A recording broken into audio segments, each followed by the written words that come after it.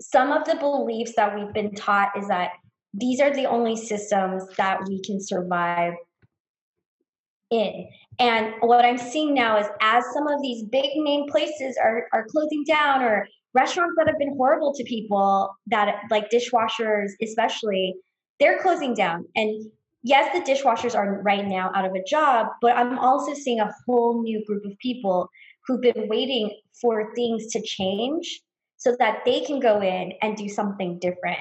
And they're going to be hiring.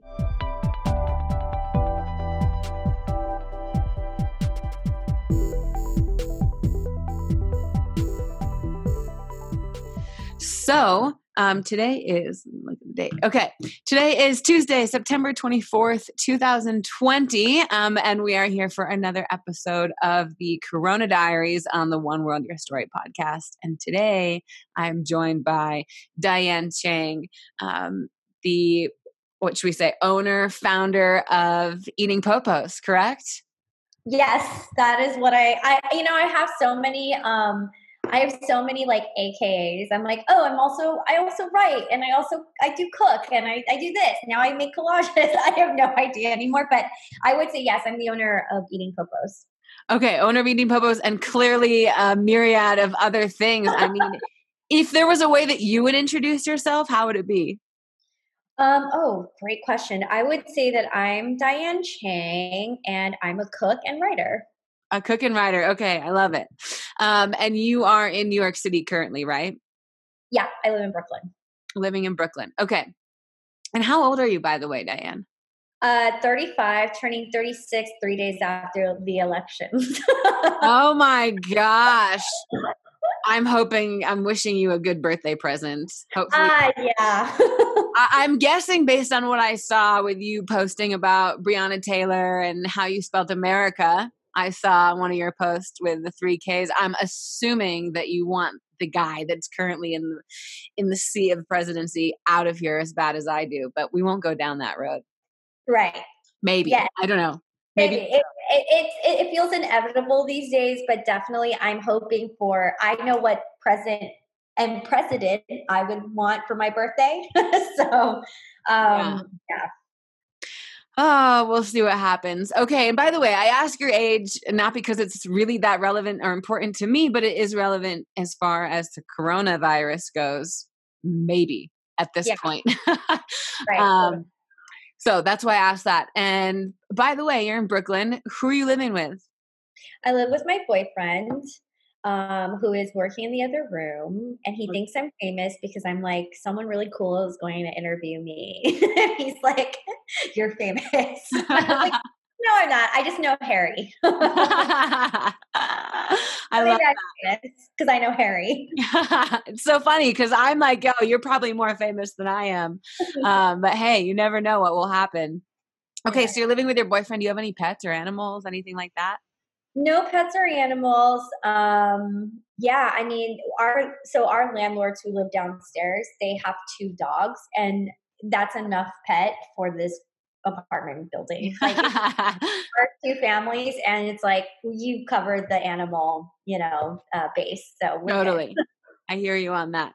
Okay, cool. So kind of have the scope of where you're at and a little bit about who you are. One other thing that I think is really important to just talk about right off the bat is kind of why you and I got connected. You mentioned Harry. For anybody who is new to listening to the podcast, Harry is actually the one working in the background, doing all of the editing, sound producing, and putting it out, my business partner. And he's a connection between myself and Diane. And he really wanted you to come on and chat with us because of the restaurant that you were opening in Mexico City. Yeah. Were you in Mexico City at the start of, like, have you been in New York throughout this entire pandemic? Were you in Mexico? The funny thing is the pandemic. So we all knew that the pandemic was happening when it escalated in Asia, right? And so at that point, like around December, I was in Mexico. I moved there in November with the intention of, I was hired by people I know in Mexico City who were opening another restaurant, and this time they wanted to work with a chef who had an Asian food background and specifically Chinese food.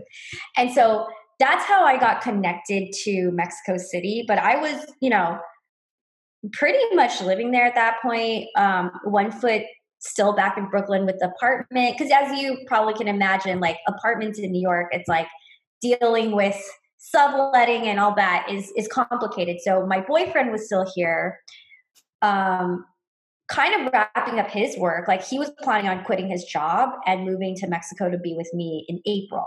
So April this year. Oh man. So, so a lot of things happened, obviously, but I was in Mexico City in March, and then I started seeing on Instagram and social media and just talking to friends. People were starting to panic, and the news was, obviously starting to report on the level of infection rates, the infection rates that were happening in New York. I started thinking maybe like 10 steps ahead, like not so much, am I going to catch it? Am I going to pass it? Maybe I should have thought that, but more like if something were to escalate to the point of the borders being closed between Mexico and the US, I want to be closer to my family. And so I flew back. I did also wear like 8 layers of protective gear because I'm scientific that way. Like I was like, yep, I'm not gonna risk it.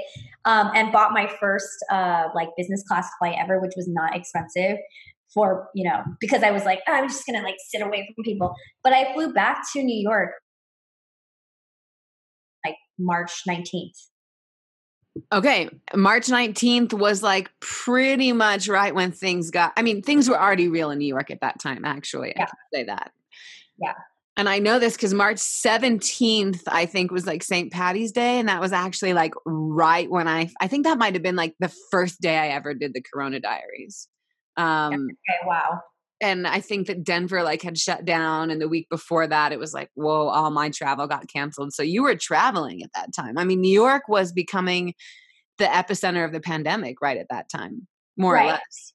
My team in Mexico was sort of bewildered by the fact that I was flying to the epicenter, because at that point, the whole world knew that, we had an extensive, just like the infection rates were being reported, the hospitals were being overwhelmed. But my biggest concern was really my family and being like, okay, I want to be able to get to them if something, because at the time we also didn't know anything about the virus really and how it would behave in the US.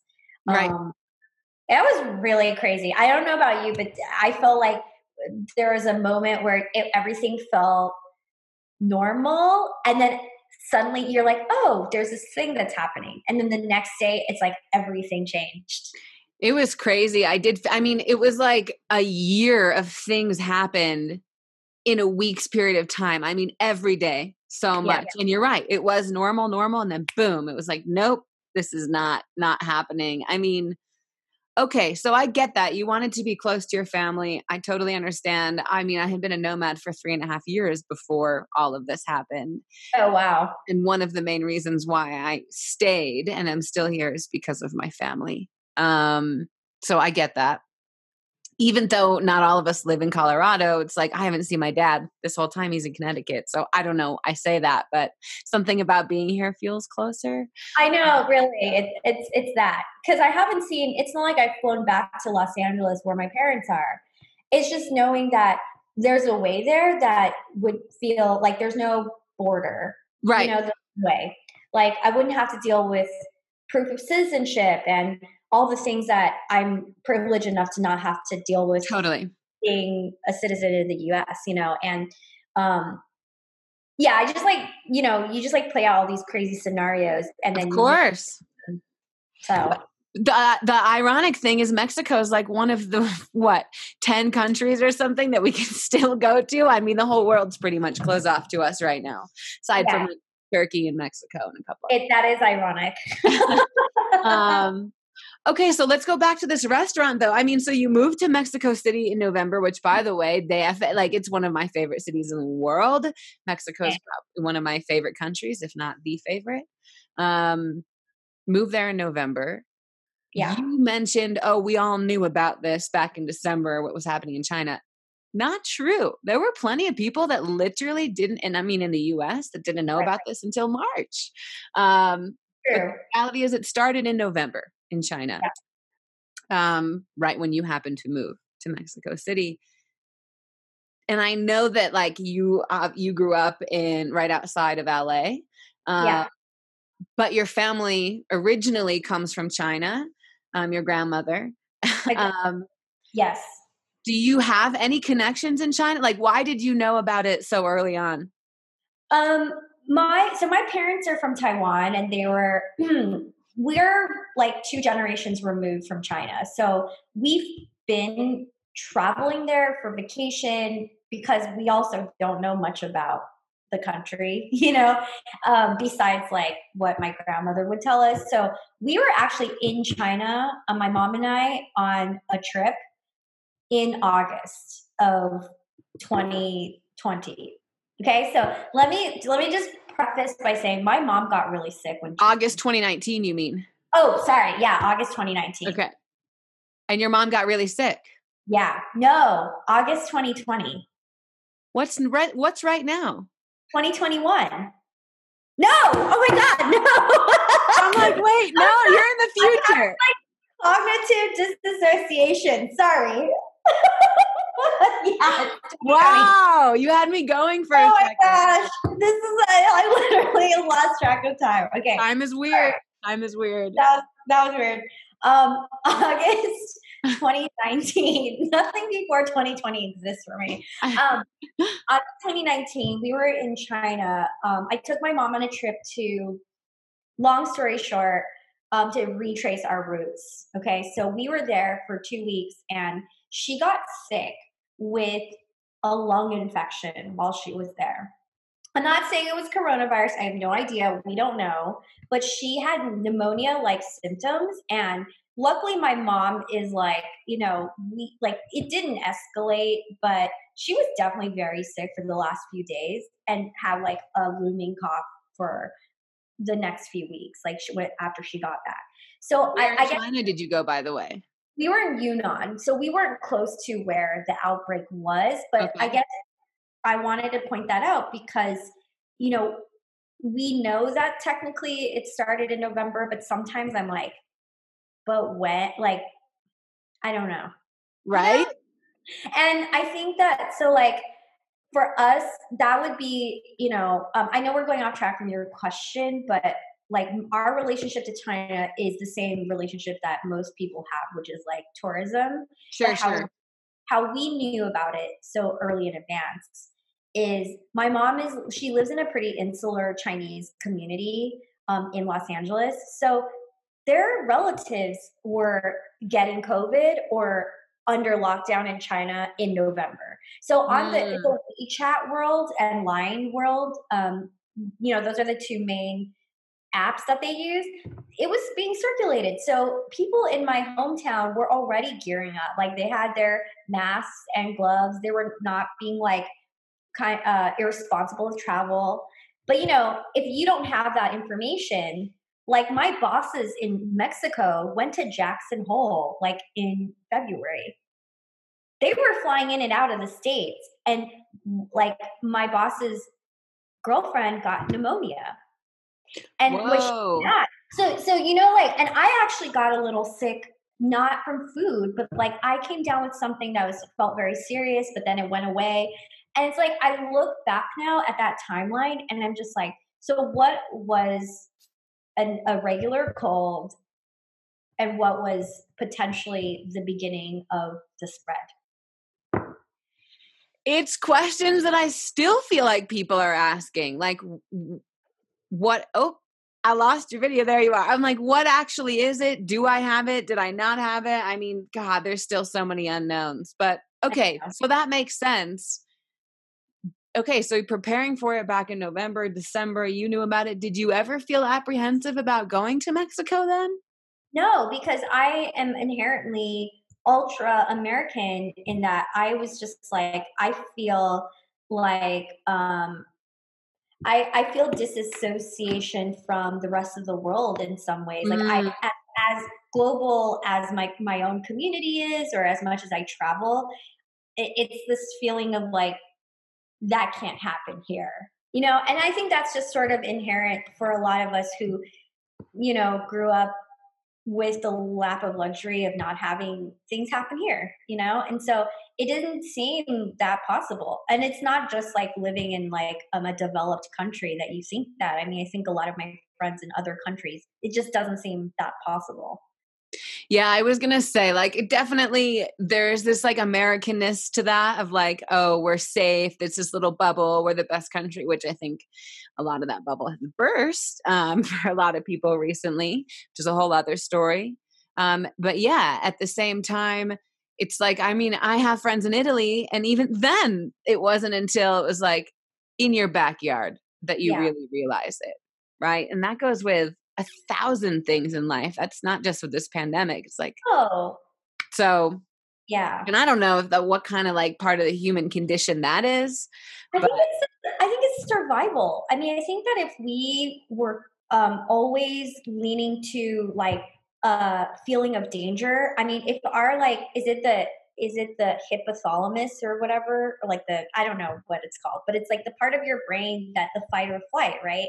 If we're constantly on trauma trigger, we'd be living traumatically. Like it would not make any sense. I think we're conditioned. I mean, I think it's biological for us to only feel the danger when it's close.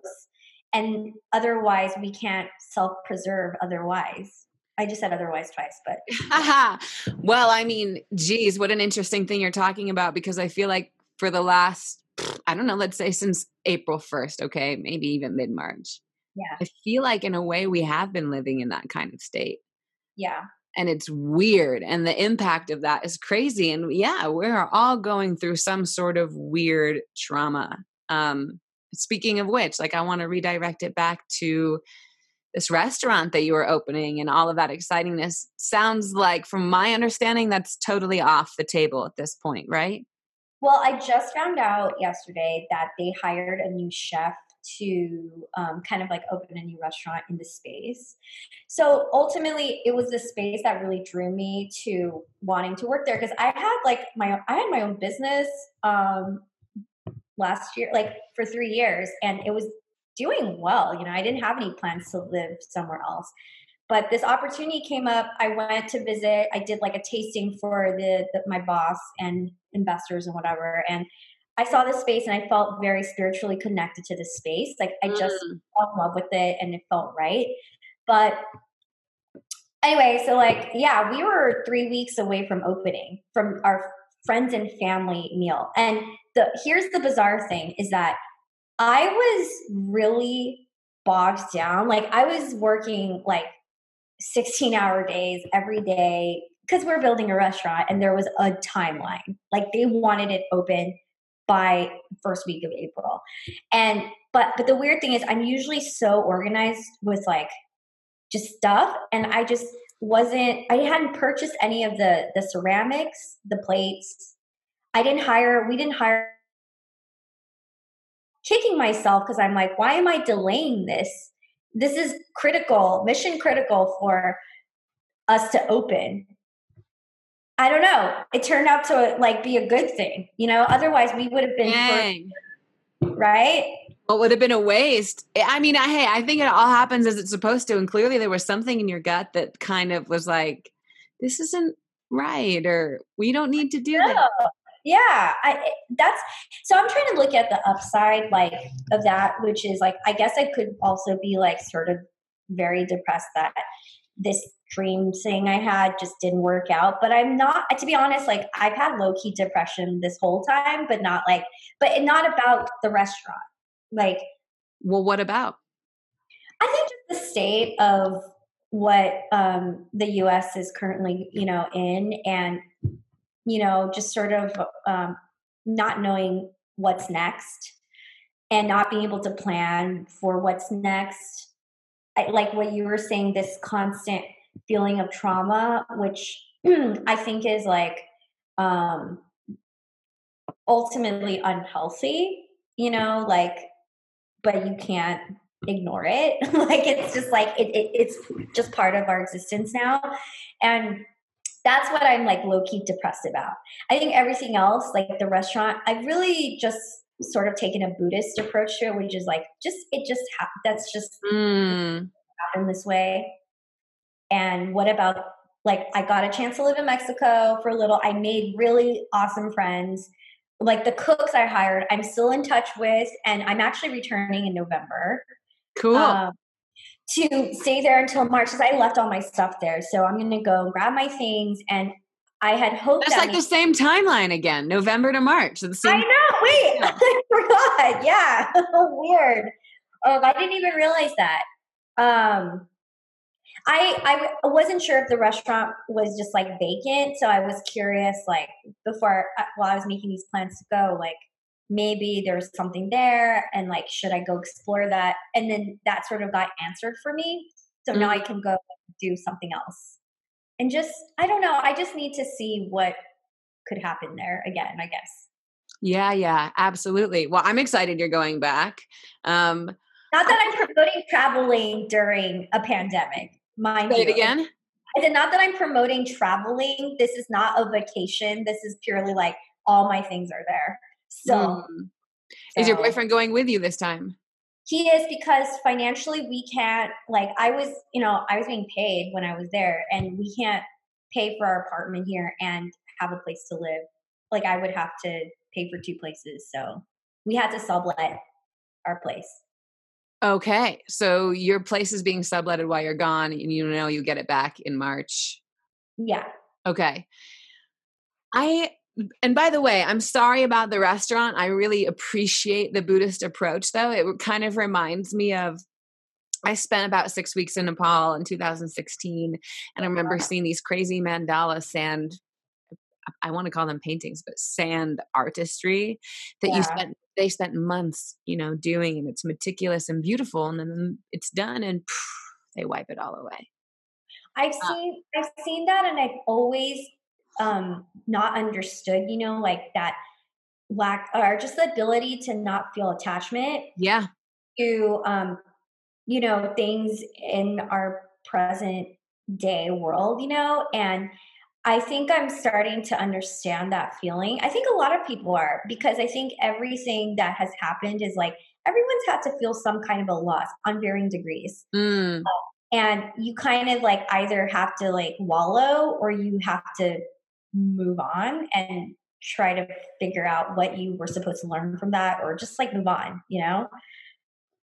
yeah, absolutely. And speaking of letting go of attachment and all this, I mean, we just entered fall, right? In the fall equinox, and Yep. fall is all about kind of like the last season. Things die and we let go, and then there's a rebirth. And I mean, geez, if we need that, now is the time more than ever, I think.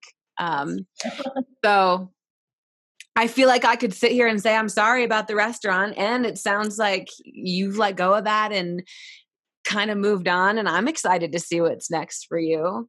And I mean, I kind of, this is a weird question, and um, it definitely has to do with coronavirus. And I also think it's really relevant and important to talk about as it relates to race and racism in America right now.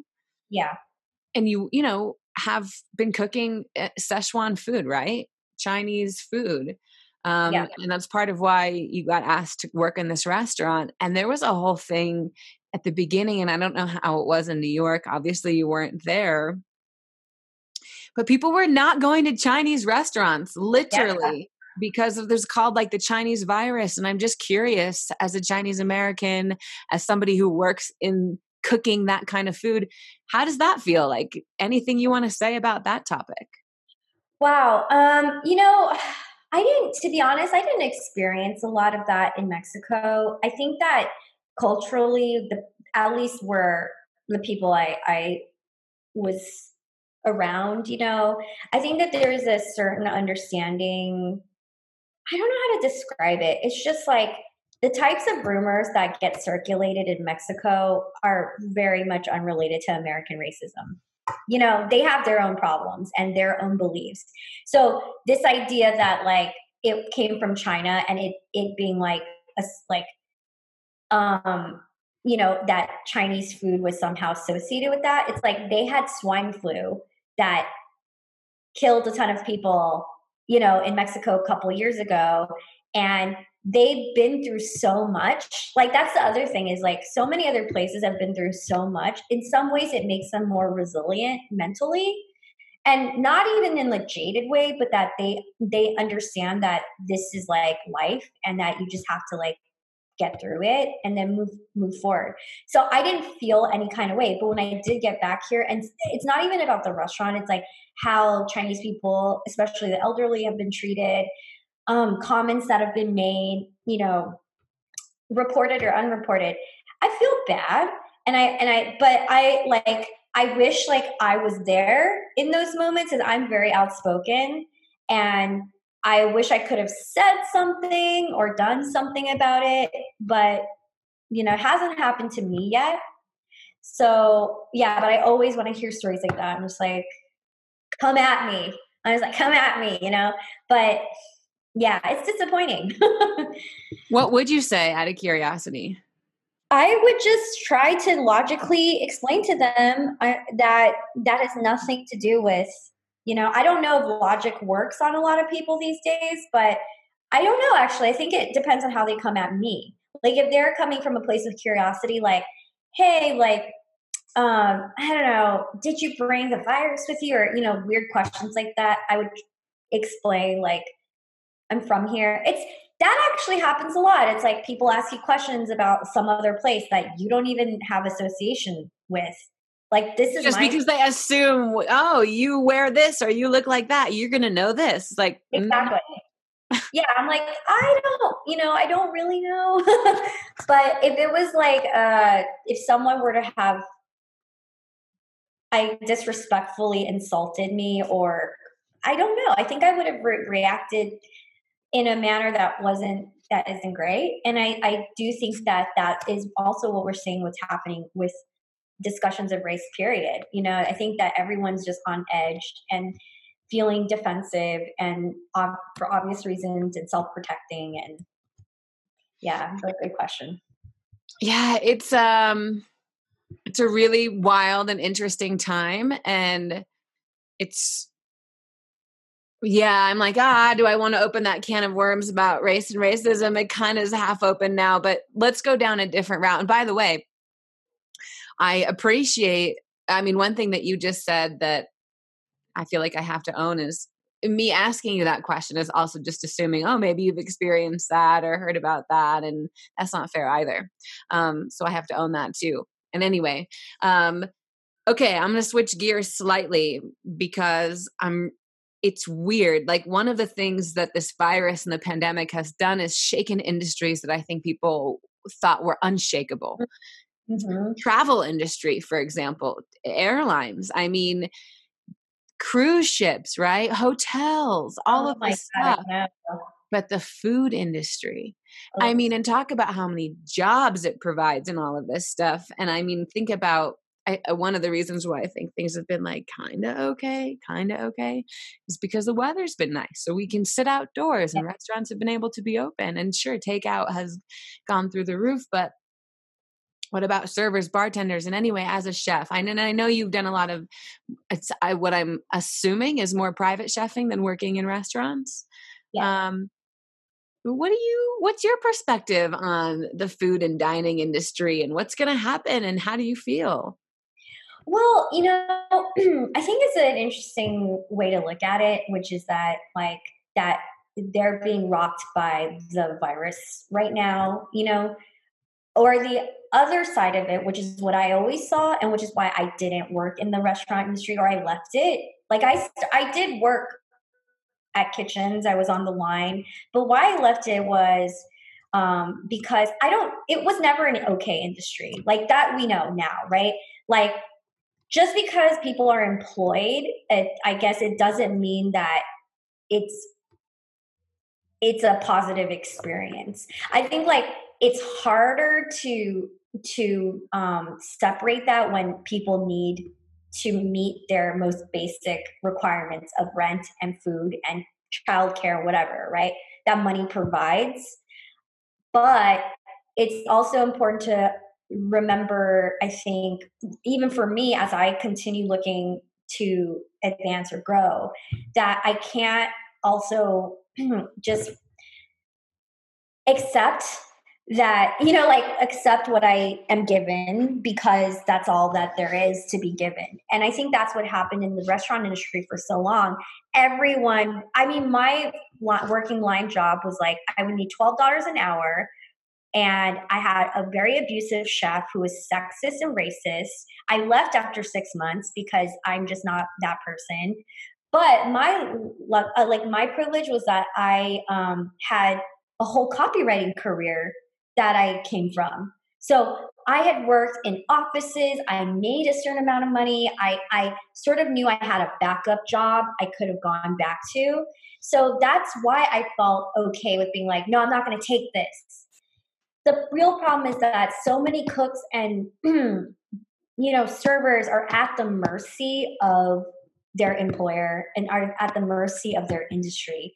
So I went from feeling sad about restaurants closing and like sad about all the people that were going to be affected, including owners, to kind of feeling like some of these places, institutions have to close. Like you can't, it's like the mandala that you were talking about. It's like you can't create something new without being okay with like getting rid of what was there. And it doesn't have to be that dramatic, but it definitely has to like, it needs, something needs to happen. And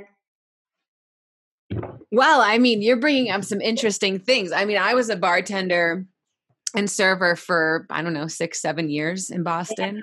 Oh yeah. And I mean, anybody that's Harry knows, anybody that's worked in this industry. Kayla and I used to talk about this all the time. Things are not good. I mean, but we can say this in a lot of industries, right? Mm-hmm. And this stuff is coming out.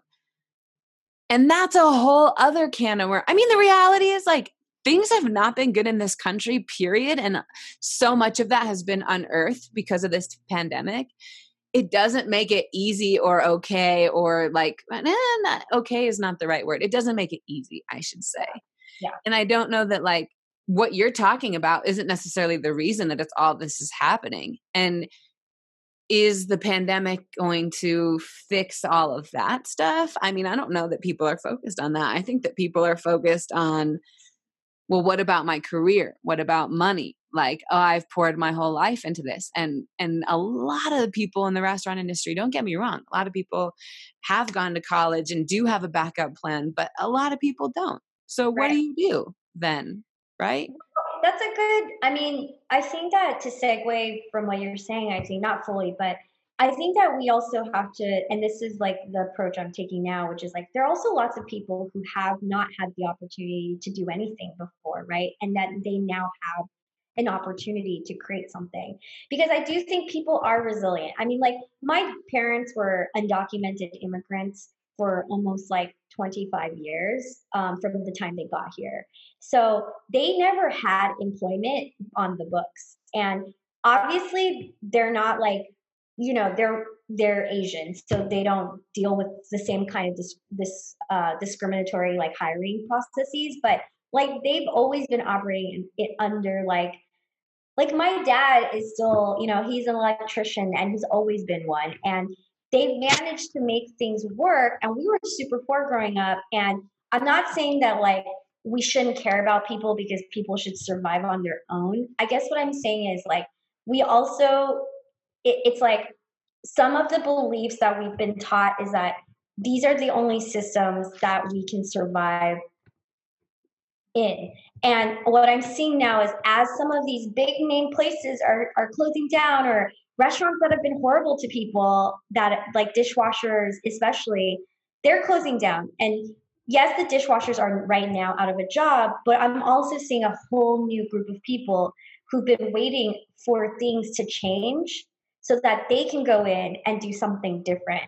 And they're going to be hiring. Or maybe the dishwasher, I don't know like what that communities look like, but that's where community becomes super important.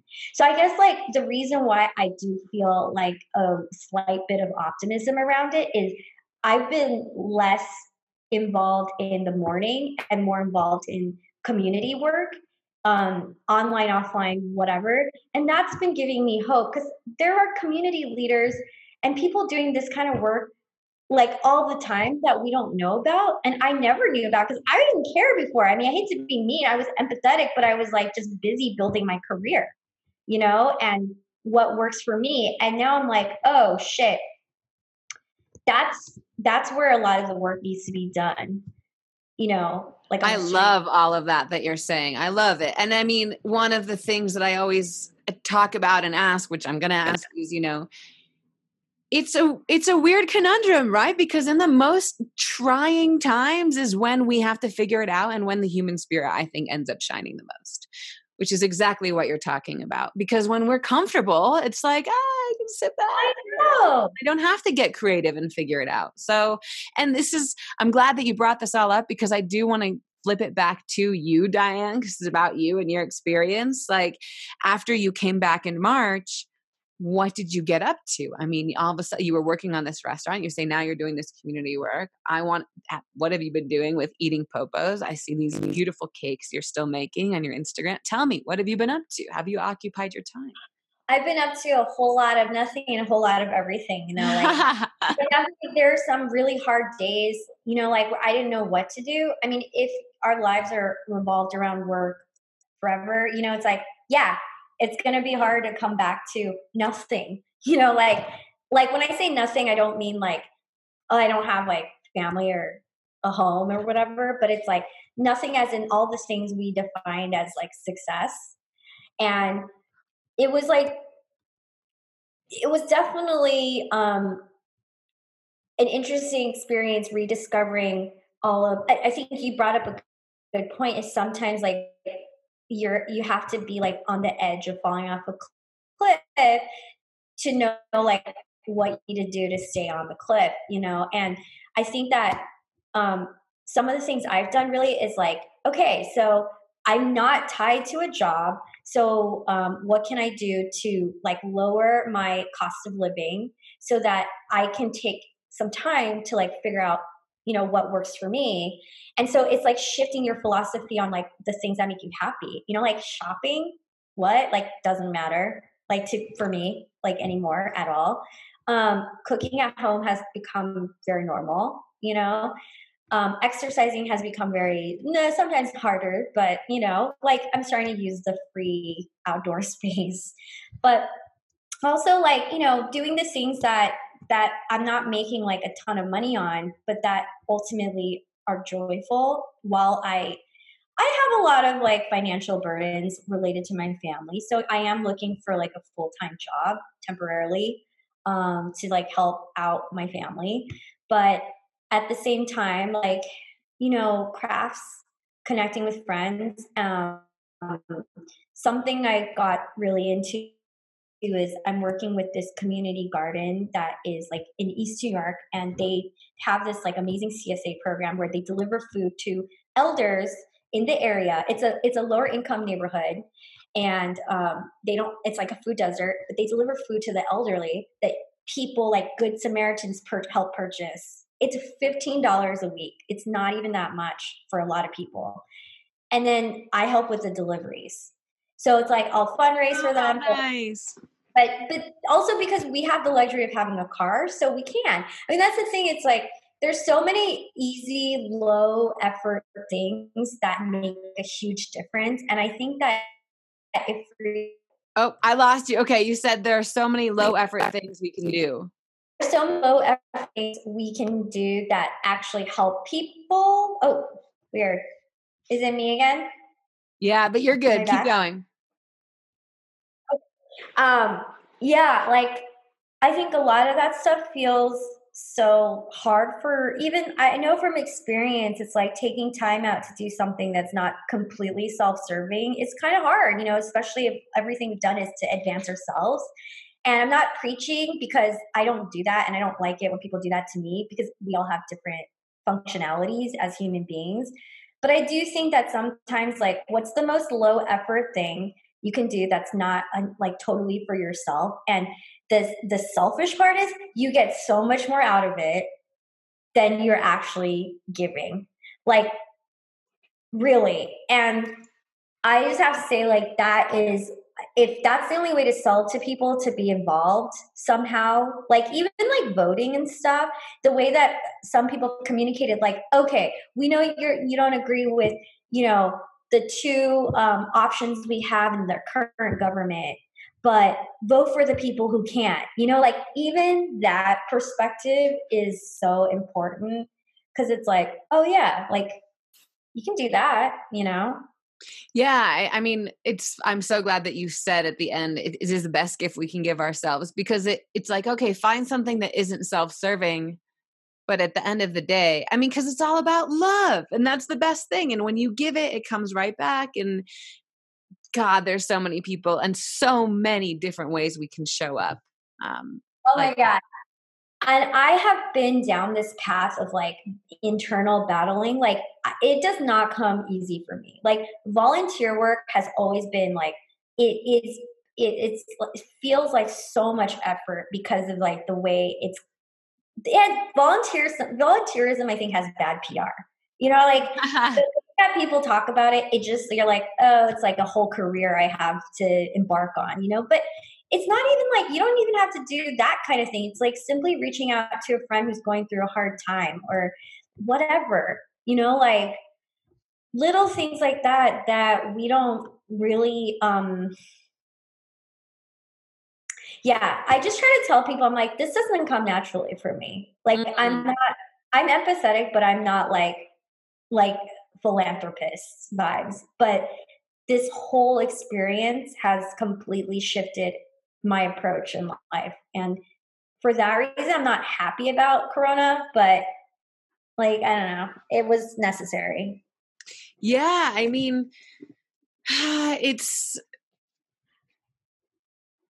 like I said, I always ask what good has come out of this, because in the darkest times, it's when light shines the brightest. And so I love the thread throughout this of the positive things that have come from this for you and your community and what you're seeing around it. I mean, I think that it's really easy to just focus on all the bad things. Um, and once you start focusing on the good things, that can become easy too. And it's so important, because how else are we going to get ourselves through this? So thank you for like constantly bringing it back to I, that. th- Thank you for saying. The only reason why I've even come to this conclusion is that, you know, not again, like I'm not trying to get back into the race thing constantly. Wait, sorry, the water's running. Do you hear that in the background? Okay, so not trying to get back into the race thing, but when you think about, and then this is something I think about a lot, is like what especially the Black community goes through, like on a day to day, and have been going through, and then they are still functioning in our society. You're like, oh, you know, it's like, what am I to not to say that we can't all have issues and problems and we're all always measuring with the worst circumstance, but it is important to have perspective. And like, yeah, we're not going to deny the fact that 200,000 people have died from the coronavirus, and that it is also a huge man-made, you know, issue. But it's also, this is not going to be the last virus we're going to have, and like the elections we're going to have now, Donald Trump is not the last, like fascist, like terrible person that might run our country, and he's not the first. You know? I mean, what is this? How does the saying go? History repeats itself. I don't know. I mean, come on. It's a constant, and I've been like so interested in a lot of like Eastern religion because of this, because of the like it's born out of circumstances where people don't have the ability to climb out of their physical state. You know, it's like you're born in, think about in India, you're born in your caste system. You don't have any opportunity to move up or out. So what are you going to do? Resign to the fact that you're just going to be, maybe they're not miserable. I don't know. I'm not going to like force my Western thinking onto a totally different culture, right? But it's almost like insulting to pity and to assume that someone else is doing something the wrong way, and that our way of like constantly climbing is like the right way. And then when some bad shit happens, something bad happens, you're like gonna be so depressed about it. And it's like, yeah, we're allowed to feel bad, but we also have to continue. That's just Well, how. I think that we so often look, especially in the Western world, at our circumstances to define our happiness. But it's actually quite the opposite way, which is what I think that you're hitting on. Exactly. It's up to us. We get to choose our attitude. We don't get to choose what happens to us. So yeah. Now,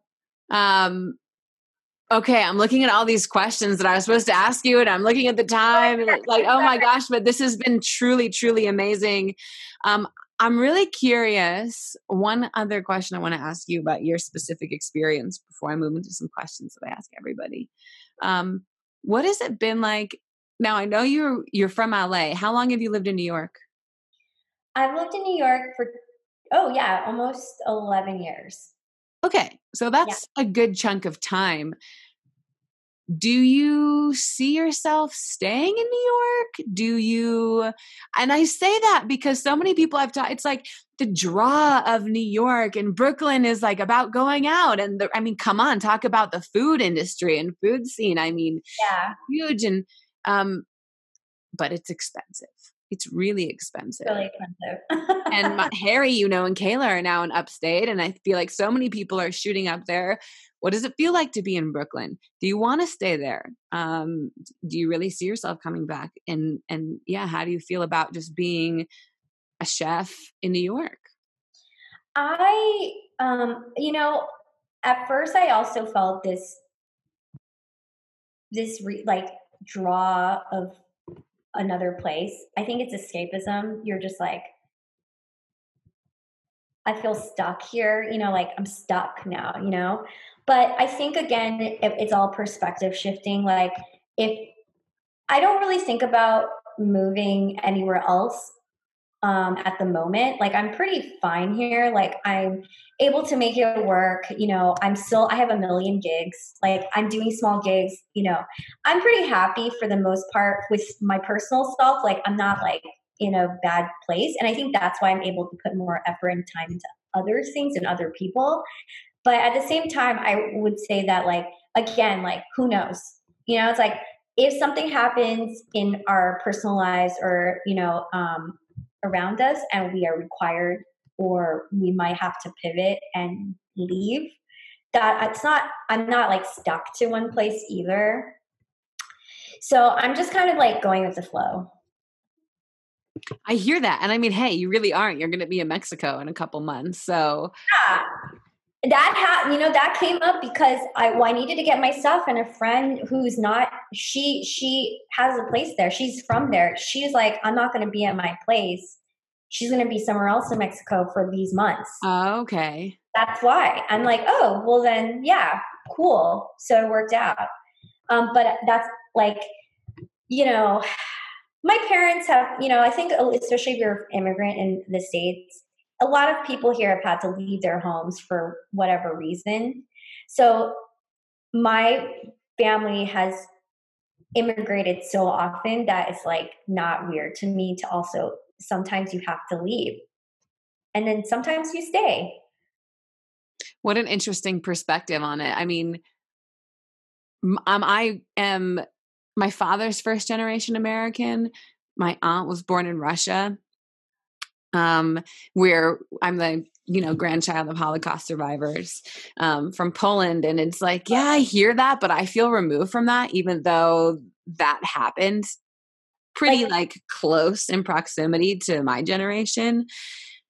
But I don't know. It feels really far removed. I don't know. I mean, you also have a totally different perspective, because it sounds like your family had to relocate for, serious, like, survival reasons, Sure. as we do. And again, it's like, what is the human nature? the natural instinct for survival, what does that push us to do? Sometimes we won't know until we get pushed there, you know? Well, that's what we were talking about in the very beginning, not until it's in your own backyard. Yeah, so a lot of I'm not mad at the folks who like decided to leave New York, or they're like, oh, I gotta go to California, which like happens a lot these days, to the wildfires. Yeah, my goodness. It's a whole other conversation. Totally. But, it's like, it's whatever helps them get through their lives, like no judgment there, I guess. And there's no silver bullet.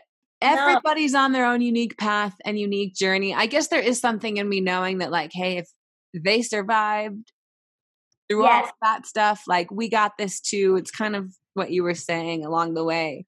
What you just said is how I try to think about it. Like the fact that your father and your aunt and your grandparents survived something as insane as the Holocaust and unbelievable. Like the human brain I can't even wrap my brain around some of the things that have happened to human beings in our, the previous lifetime and even in ours, I was going to say currently.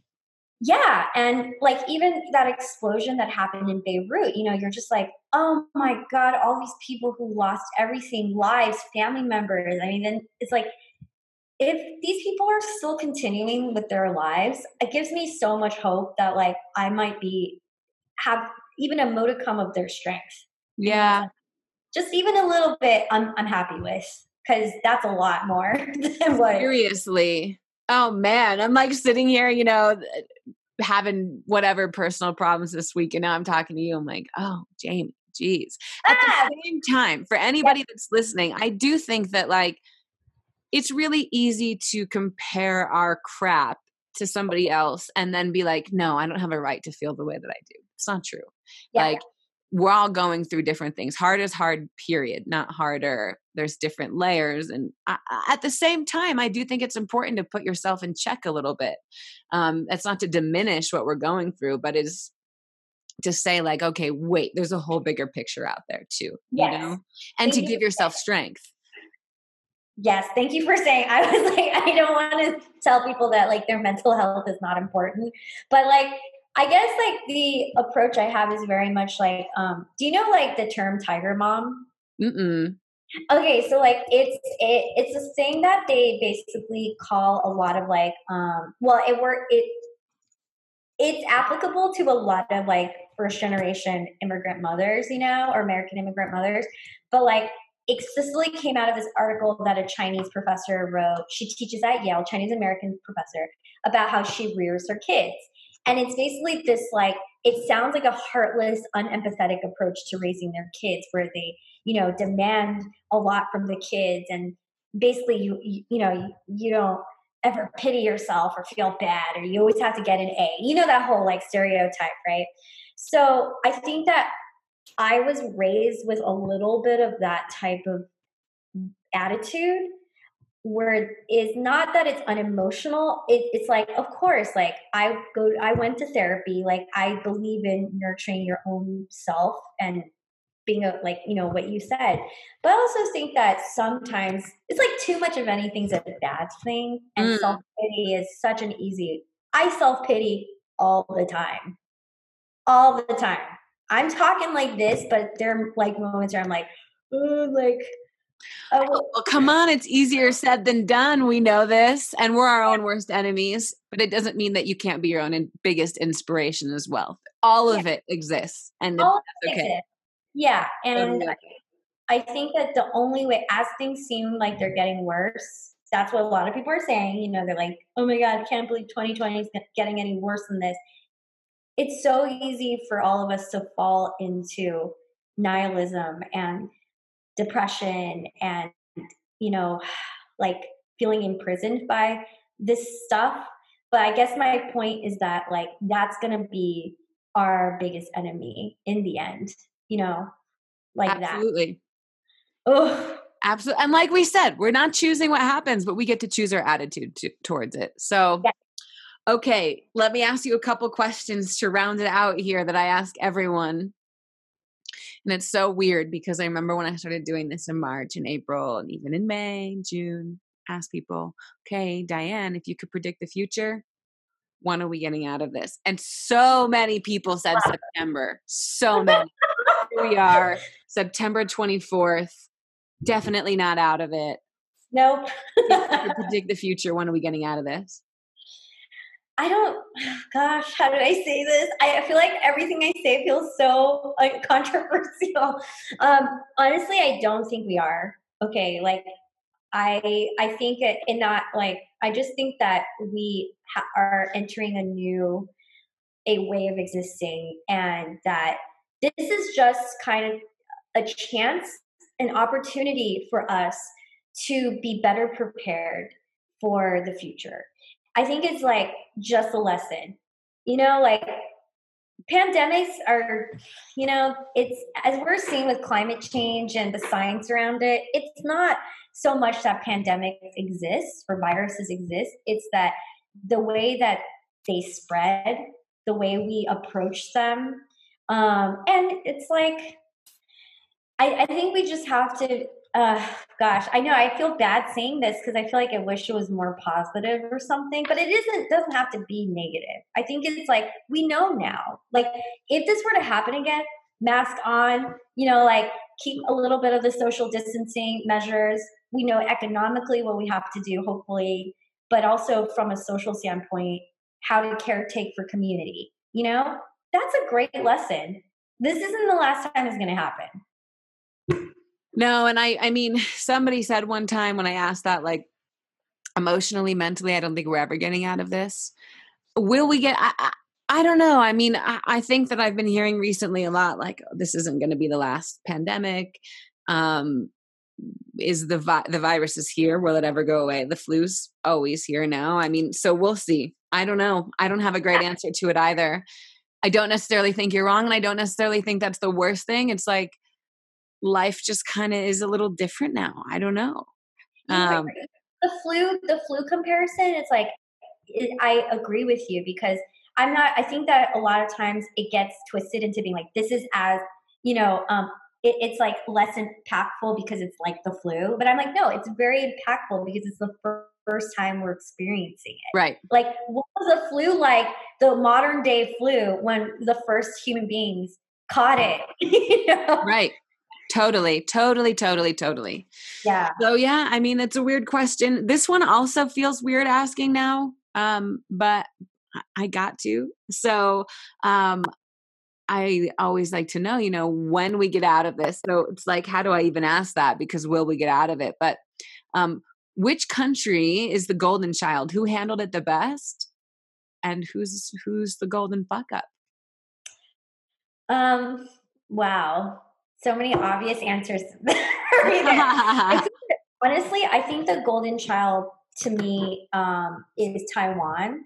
And because of their proximity to the virus and the fact that it's like a jam-packed island of people, you would think that it would have been totally detrimental. But this is kind of related to the last question. They experienced SARS. They've already had their chaotic, spiraling of deaths and not having enough medical support. They've been there. What did they do now? They were better prepared. They knew how to act. People did not deny that this is real, So it's kind of like default. By default, they came out of this, in my opinion, like the winner. Not that there is one. Sure. I get what you're saying though. The people I think who've done the least, I think US is definitely, but I think again, this is because it's new. Government is not obviously, that's a whole other podcast. But I don't, but also, countries like Brazil, and even Mexico, I think that by default also for some of the countries that rely heavily on tourism as their main means of economic, like thriving, like I don't think they want to believe that it's real, because that would mean having to shut down like their main export, which is like like a globalized experience. So unfortunately, I think they're also in like, yeah, those three countries, I think. Yeah, the US, like I would say 99% of the people I ask say that. Brazil has come up. I mean, and then you think about government too. I mean, the government is royally messed up there. And Mexico's not necessarily that great either. So, I mean, it just kind of things go hand in hand. The difference, though, is that the US is supposed to be like the number one country in the world. I mean, it's pretty wild and rattling, but what you just said, I think that's okay, fine. US ranks number one because of what you just said. Because that we do have like our GDP, like our healthcare, not like the availability of healthcare, but like the level of medicine and science that we perform in this country. Yes, complete stark contrast to how everything was managed. Yeah, so, it's insanity. Undeniably bad, right? Yeah. And yeah. Here we are. Okay, now this is my favorite question to ask, and I've alluded to it a bunch. You've already brought up a bunch of things, but yeah, it's like in the darkness, the light shines the brightest because it has to. So what positive things have you seen come out of this from friends, family, your community, the world, environment? And you've definitely mentioned some, so don't feel like you need to repeat, but I always love to end on that because it's so easy to focus on the intensity of this. So yeah, what good are you seeing and what good do you think is going to come out of it? I also have to preface that I had the luxury of talking to you like 6 months in versus 1 month in. My perspective was like, I could only think of all the negatives. So like, it's not like I was, I'm like, oh yeah, I'm so zen. It's like, yeah, I've had the time to adapt also. Sure. And thanks for bringing that up. Just want to mention. Yeah, of course. I think the positive has been that is like, it's tested our humanness. And I think that is ultimately the crux of life, is like nothing we read and nothing we are taught through religion or whatever are necessarily going to be as impactful as our own experience. And so I think that has greatly shifted a lot of people's thinking, better or worse, and I think that there is no like good or bad as much as it is just like what we do to come out of where we are, like I don't know how to say that without sounding cheesy, but I just feel that everyone's evolution, it's good ultimately. Like, like we need to evolve. And even if you devolve, that is actually evolving as well. It's like even if you devolve by our standards, you have to end up in somewhere kind of bad to be able to like know what you need to do to get out of it. So I hope though that it's not at the mercy of like are no more lives lost, unfortunately. That's the terrible part of it is like I wish we could learn lessons without death, without violence.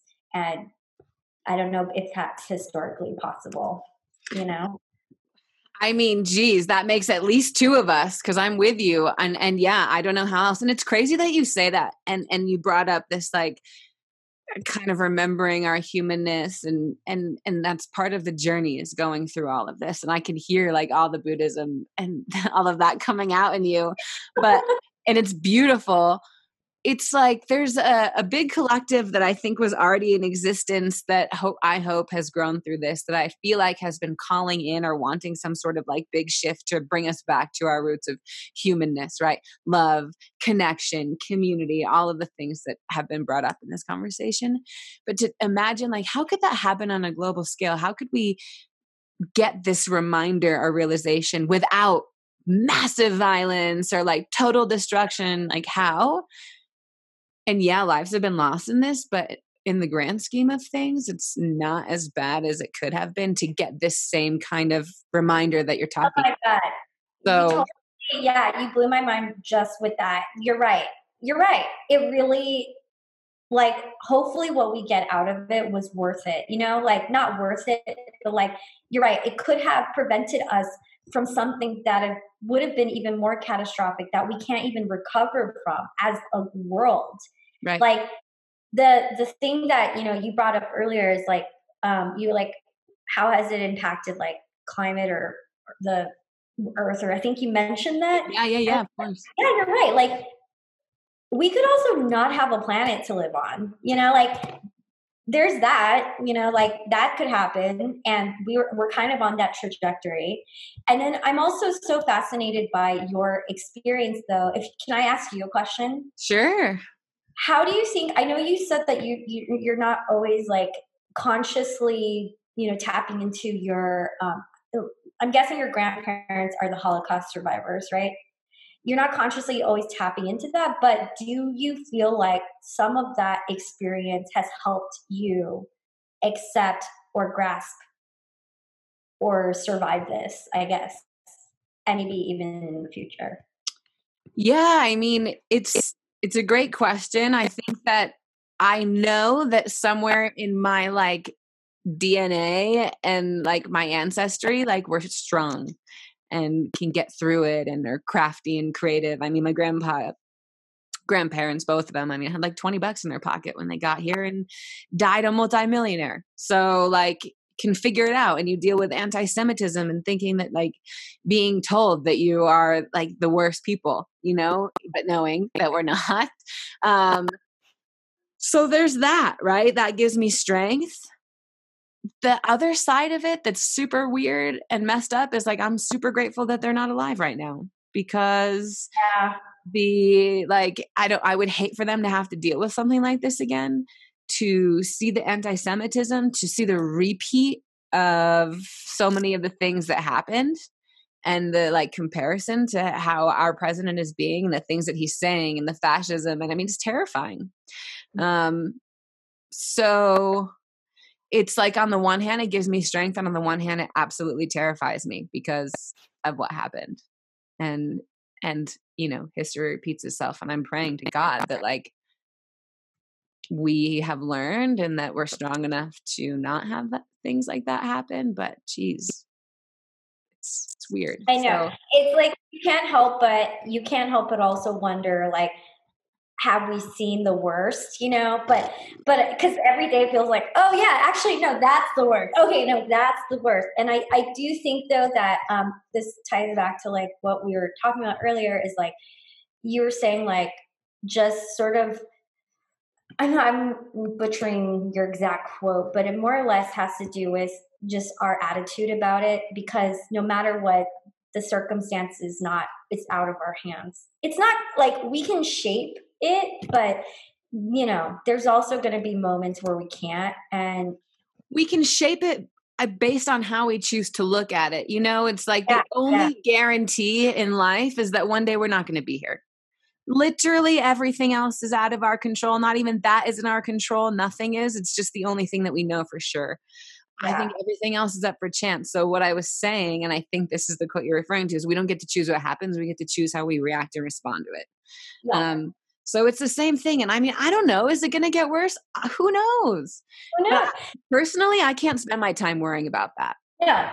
And you know what? I think that if we want to talk about the, like, going back to like what I think is a big plus, like what was like a big positive is that now we have an opportunity to tap into the spiritual stuff that I think that in our culture is either like commodified,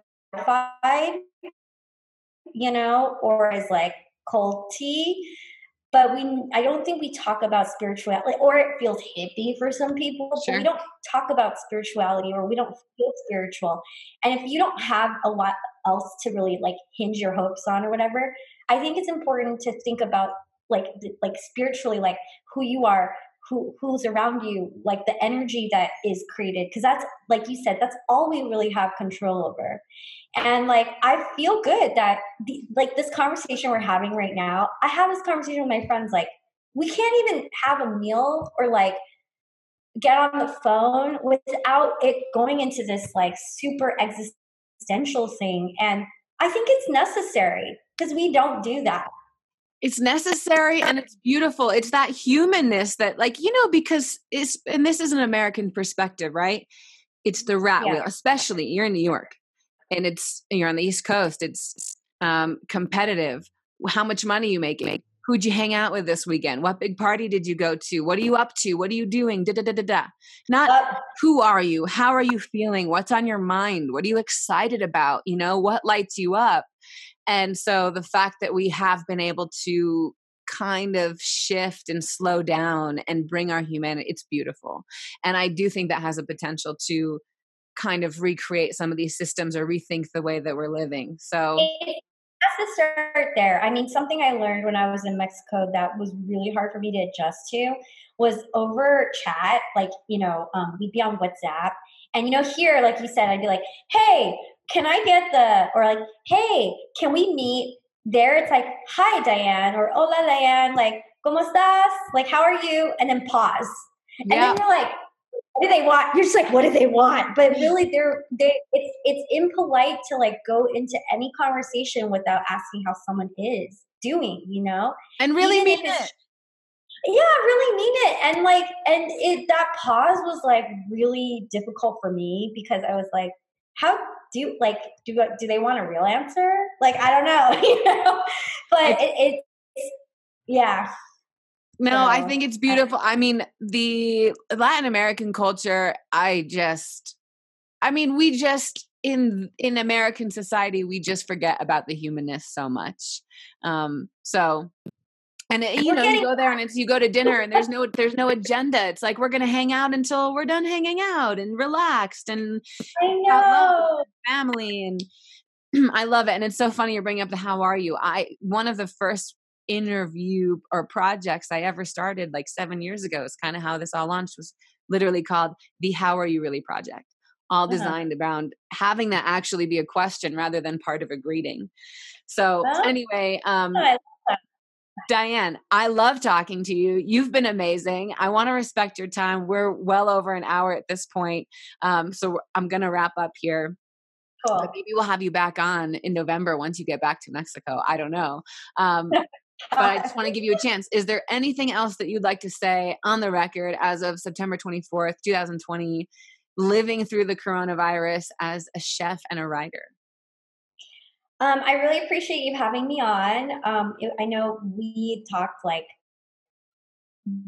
over email a bunch to try to make this happen. And I honestly emotionally wasn't like, maybe not ultra like available, but also just like trying to sort out all this BS in my life, but I feel very fortunate to be in a place where I can have this conversation for an hour and a half with someone awesome. And, it's like this is a little win for me personally. And I just want to take this energy to the polls and to other things in life. Oh my God. That is so much. No, thank you for saying that. It's like, you never know. I always get so much from these conversations. And to know that it was a little win for you personally. And it was a huge win. I appreciate it. Like, you asked so many great questions, but you had so many insights to share. And I know I appreciate conversations these days. So I guess that's my September 24th thought. It could all change on September 25th. Or it can change in an hour. Who knows? All right. Well, it was such a pleasure having you on today's episode. Diane, thank you so, so much. Thank you so much for listening to this episode of the One World, Your Story podcast. If you enjoyed hearing this story and you wish to hear more, make sure you subscribe to us on iTunes and YouTube, and of course, follow us on Instagram at One World, Your Story. From all of us here at the One World, Your Story podcast, we are sending you so much joy and love. Have a wonderful rest of your day.